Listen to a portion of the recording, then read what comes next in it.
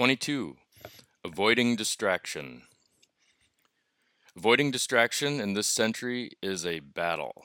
This may be the hardest problem of the 21st century. I have been losing that battle. While distractions have always pulled at my thoughts, today there are massive companies like Facebook and Google and Amazon plotting how to better and more completely distract me. The battle for my attention is unfair, as we are outgunned, but life is unfair. I know that prayer is a battle and was never meant to be easy. This is not the easy path, and I think that's one reason so many people avoid it today.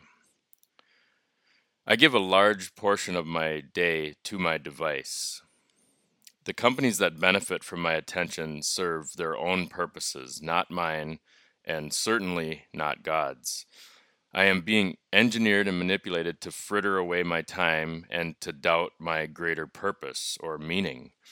The greatest lie, I'm told, that we have been told, is that we're connected to others and can be fulfilled by worldly things, while really we're isolating with our device and orienting our heart away from more meaningful things and spending more time with ourselves.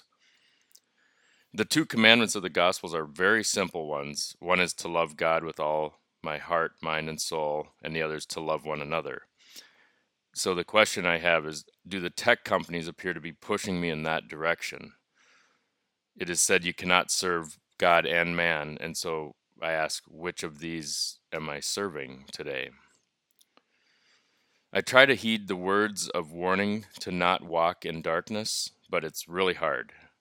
To keep my head up, not down, away from the phone is a challenge. And when not staring at the phone, then it's hard to avoid staring at a TV, where I fall for advertising gimmicks and good looking actresses. Sometimes when I see a bunch of moths hovering around a porch light at night outside on the patio, I think to myself, we are really not that different from those little creatures. Show us a light on a phone or TV and we will gather and stare at it. For example, I love meeting friends for lunch at Buffalo Wild Wings, and the whole reason I do is probably because there are 50 TVs on the walls, all flashing lights of sports events and other exciting things that are happening on there. We go from one lighted screen to another nowadays, all day long, even in bathrooms, and while pumping gas in our cars, there are screens that instantly suck us in to watch them.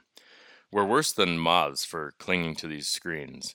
And even though we're looking at light, I feel like we're walking in darkness. And from book 1, paragraph 1 of The Imitation of Christ, one of the sayings there is, if we want to see our way truly, never a trace of blindness can be left in our hearts. It is His life, His character we must take for our model.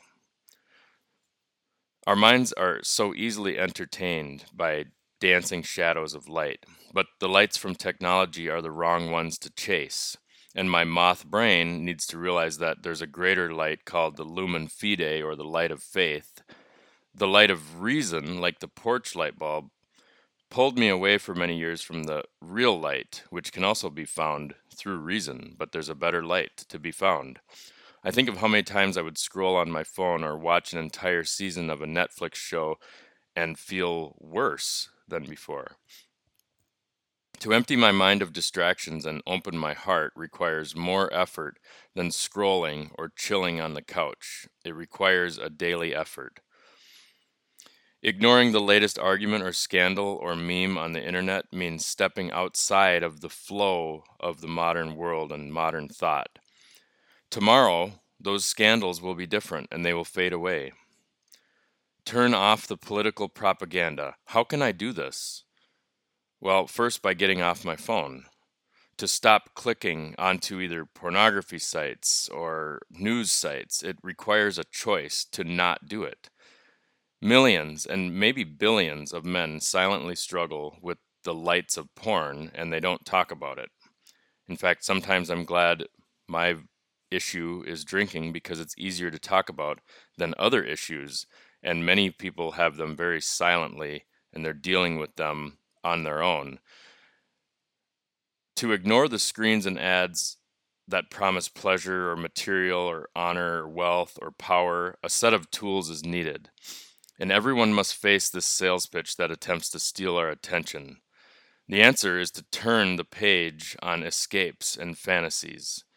First of all, the first step is to start acting like an adult. And I can start acting like that today. In fact, how many times have I seen a t shirt or heard someone say, I can't adult today? And not only are we like moths chasing lights, but we refuse to grow up like Peter Pan because, frankly, many of our lives have been lived in comfort and without challenge to make us grow up. There is a quote from G.K. Chesterton that fits here, and he said, the Christian ideal has not been tried and found wanting, it has been found difficult and left untried. We just want to keep things the same, nice and easy, to be left alone and to be with our gossip and scandal and porn and politics. The only problem with that is then nothing changes in our heart. And surely most people have a nagging idea in the back of their minds asking them, is this really all there is? And the answer is simple, but it's really hard to face the question, honestly. If you're asking, is this really all there is? Well, when you spend adulthood pretending that the question isn't bothering you, you don't want to face it. The answer was in the thing I put in a box and kicked to the curb. I just gave it away. I never even gave it a chance once I started chasing the lights of this world. And if you've read or listened to this podcast from the beginning, you know the whole story of how hard it was to know where to even start in answering that question, even though it's a very simple question and answer. From that streetlight God to today, it was a long and slow path. The difficult thing is that until you set down that bag of bricks that you carry, and these are your politics, your obsession with sex, your want of money, your need for approval, you can't even get started in answering that question. If you're asking, is this really all there is? There's many things blocking you from answering that question. I know many people that say they can never consider faith because of some public policy that some group of faithful people are championing. And I'll tell you, they're right. They cannot consider faith because until they set that bag down, they can't get started.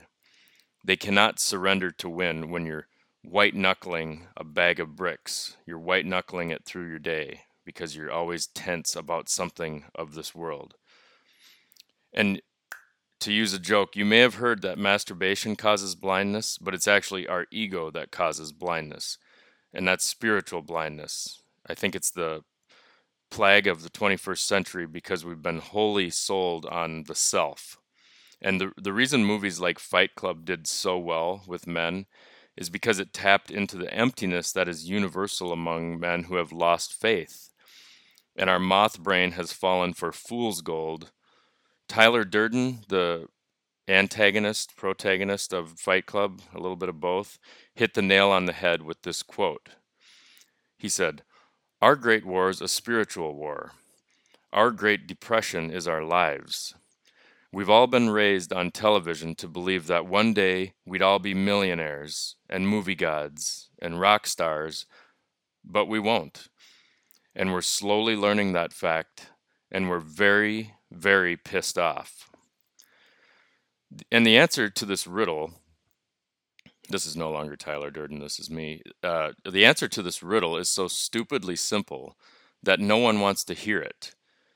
In the New Testament, there's a lot of talk about hearing versus seeing. You need to hear it first, like St. Augustine, who heard something and then later was seeing it. But the reason men are so pissed off is because we've all been worshiping things that have replaced the thing that gives meaning to our lives. And once those things that we worship here do not produce the expected result, we get angry. And the reason is that they are not God. They are things of this world. Our hearts are wired for something beyond, and we're disappointed in anything less than that. I know it sounds easy, and really to get started is easy, but it's really hard to maintain. But the good thing is it's easy to start.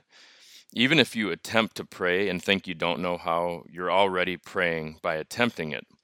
And the best prayer I know, other than the serenity prayer, which I've talked about, but there's even a better one, is this one liner, and it goes, God, have mercy on me, a sinner. And that's it. It's one line. God, have mercy on me, a sinner. There's other ways you can say it of Lord Jesus Christ, Son of God, have mercy on me, a sinner. But if you're just starting with trying to even make sense of God, something beyond, something bigger than yourself, then just start with God, have mercy on me, a sinner. Say it 10 times in earnest, and it will be a true prayer for you. And then the distractions will come. Don't worry. The phone won't forget about you because you can't forget about it. Use silent mode or hide the damn thing for a while. The mind provides ample distraction alone. You don't also need a phone to aid and abet the wandering consciousness. Try not to follow the distraction, but stay put in the moment. And here's one quote from the Catechism for you, as again, it usually makes the point so much better than I can. And this is from a section titled The Battle of Prayer. The habitual difficulty in prayer is distraction. To set about hunting down distractions would be to fall into their trap, when all that is necessary is to turn back to our heart. For a distraction reveals to us what we are attached to, and this humble awareness before the Lord should awaken our preferential love for Him and lead us resolutely to offer Him our heart to be purified. Therein lies the battle, the choice of which master to serve.